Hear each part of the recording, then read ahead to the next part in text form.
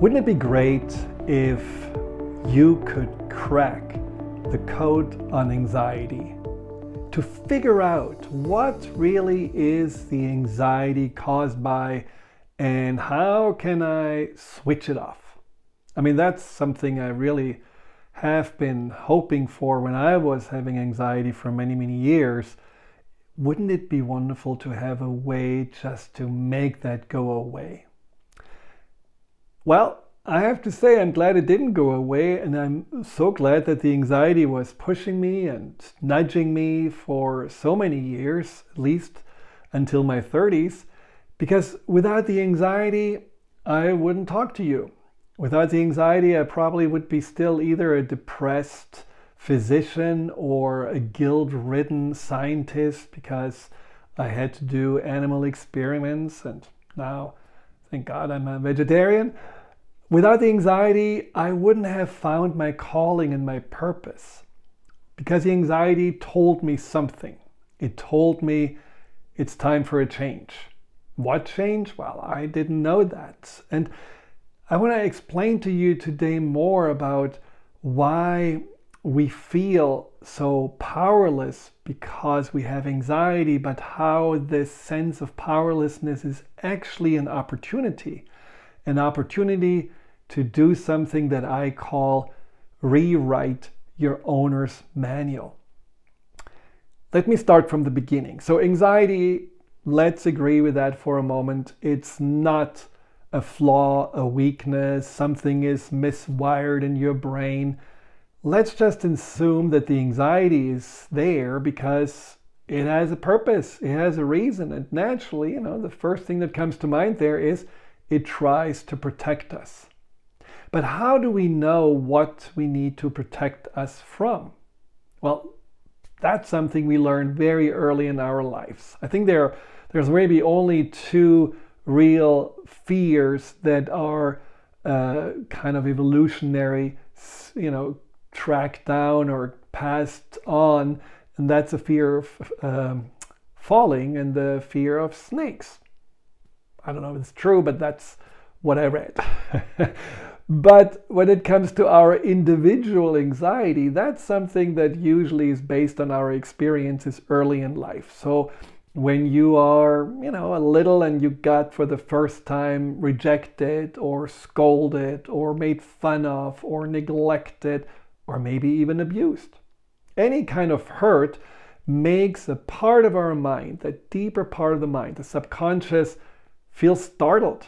And it said, oops, what's going on here? We have to watch out. That does not feel good. And if that happens maybe one or two times again, that inner protector says, I need to rewrite here this idea of we are safe, we are wanted, we are supposed to be here. It doesn't seem to be right.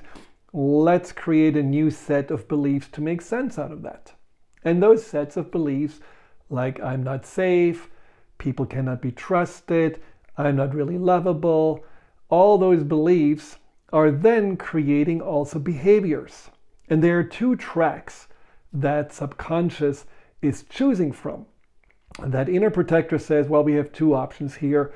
You're little, you don't really have a lot of skills, probably also not a lot of power. So let's just do either the avoidance track, where you're staying away from anything or anyone that potentially can hurt you, or let's do the pleasing track, which is basically leaning into our saviors or the people that's supposed to protect and nourish us and make sure that they like us. So become the good little girl or the good little boy, or become the helper, or become the one that at least is a chameleon and can blend in. So these are the two tracks that the subconscious is choosing from. And it sounds very reasonable, right? I mean, yeah, why not?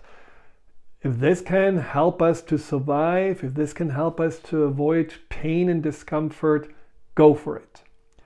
Now, the problem is over time that we are actually giving our power away. And what I mean with this is that we are putting so much energy into observing for potential danger or observing to what other people want and putting ourselves last, that we feel like a balloon more and more deflated. And when we become more and more deflated, it may feel lighter for a little bit and like a relief at the beginning, but eventually we do feel like we don't really have any power. We don't really have any agency. And when we don't feel we have power naturally, we feel even more scared and we feel even more dependent on these patterns. And eventually we figure out, well, no matter how many people I avoid or please, I'm still anxious. And that leads to depression. That leads to a sense of, I don't know what to do. I'm pretty hopeless here, which a lot of people with chronic anxiety have been feeling. Now, the second issue is even bigger than feeling powerless, which is that when we are on those tracks, we don't really spend time on ourselves. We don't ask, who am I? What do I want? What am I good at? What is my purpose here? Because we don't focus on ourselves. We are protecting ourselves, but we are not really feeling we have the luxury to discover who we are, or just like spend time with these frivolous thoughts on what makes us happy. And that indulgence in ourselves seems to be just so inappropriate that naturally we become more and more aliens to ourselves. We don't really know who we are. A lot of people that are anxious are really uncomfortable being by themselves. They don't like to spend time with themselves. It's almost like they're sitting in a room with a stranger that they don't really know how to relate to or let alone talk to. And that is the real reason why the anxiety can keep us, or can keep us stuck and can make us feel stuck for decades, because we do really feel that we are defined by the emotion and defined by these patterns, and that there is really nothing else to us. So to break out of the anxiety and to break out of this powerlessness, we literally have to write a new owner's manual. That means we have to start figuring out, now that we are no longer little, now that we can actually take care of ourselves, we can feed us, we can drive even, we can, make some money, we can deal with things. We have learned we are not dependent on a parent anymore. Now it's time to write a grown-up manual and redefine our belief system, redefine how we want to see the world, redefine how we want to see ourselves. And that is the journey to self-empowerment. That is what my new book, The Empowerment Solution, is all about.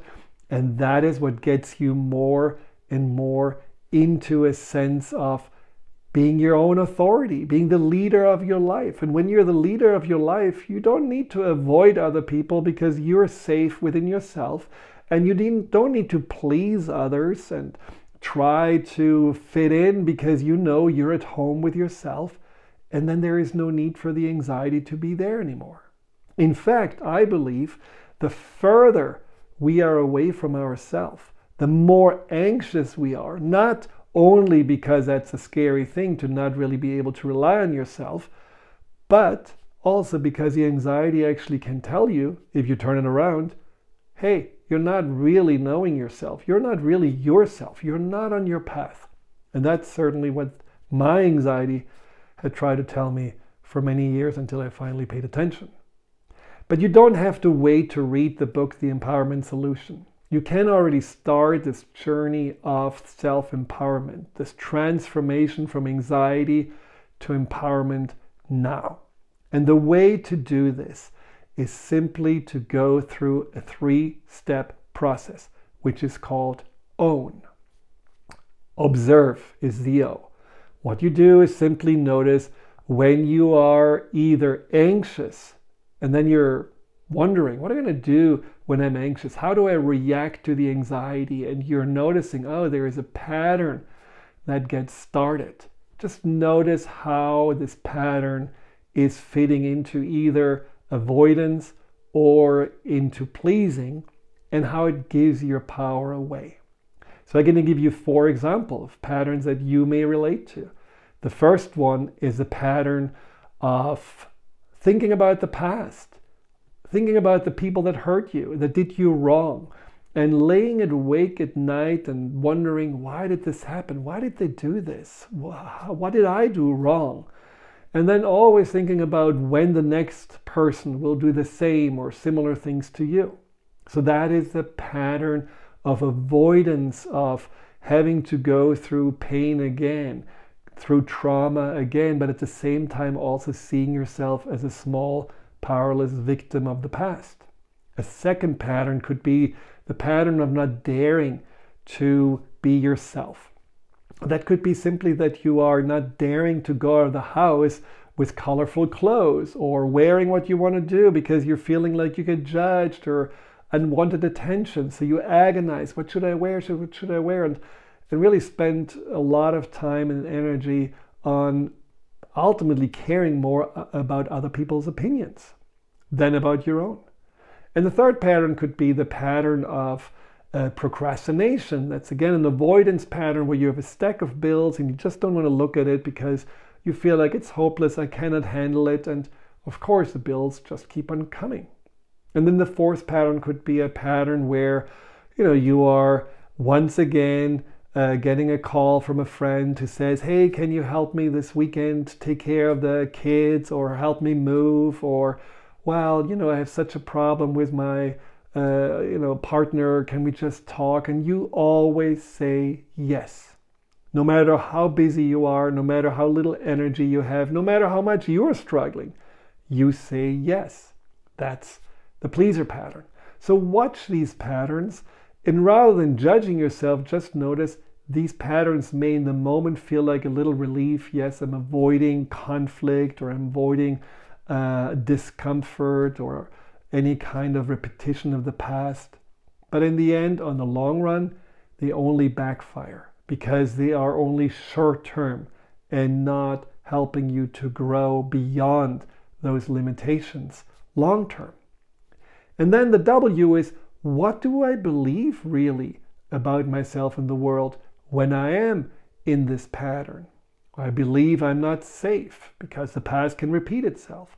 Or I believe I shouldn't be visible because being visible is unsafe. Or you believe that I cannot deal with challenges in my life because I'm a failure. I'm not good enough. Or you believe I cannot say no to a friend. I always have to be there for them because if not, I will end up alone.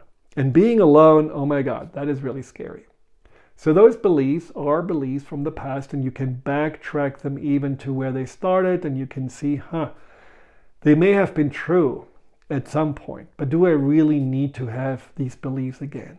And then comes the new belief. That's the N of the own. What is new? How do I want to believe about this? If I could really choose any belief that makes me feel more empowered, what would it be? I am the source of my own security.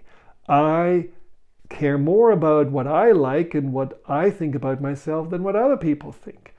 I can handle anything life brings me, and I have a right to take care of my own energy and put myself first, because if I have nothing left inside of me, I also have nothing to give to others. I mean, there are a lot of positive beliefs you could imagine, and then how would you act? Would you simply let go of the past, say, I have learned from it, I gonna see signs if something should repeat itself, and I can then also say no to the people that potentially could just also hurt me like the others in the past, but I give new relationships an opportunity. I have grown from what happened to me. I'm not defined by the trauma. Or I love to express and share who I am with the world. Or I love to tackle challenges. I can always grow beyond those challenges. I have the resources inside of me to do that.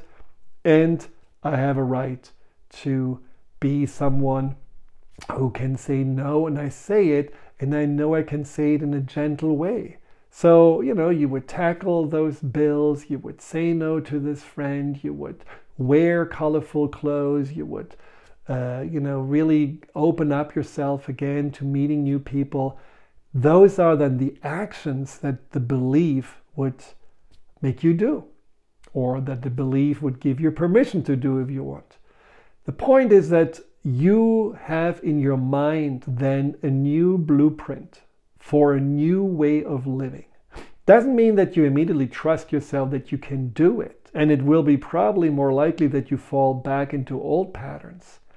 But your subconscious will realize, he or she or they have created a new version of themselves and a new version, at least an imagined version of the world.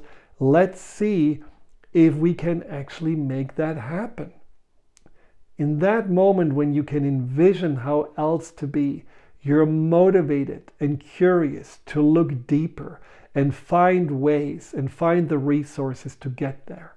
And that is what the keys, the 6 keys to self-empowerment in the self-empowerment or in the empowerment solution in my new book can really help you with.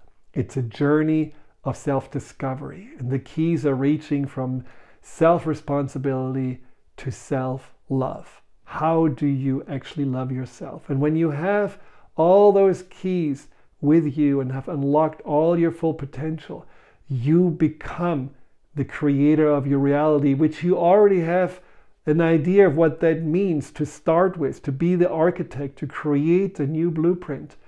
And then with those keys and those powers in your hands, you actually become the leader of your life. And we all have a birthright inside of us to become those leaders that ultimately lead life not just for themselves, but also to share their gifts and talents with the world, to make it a better and more sustainable place.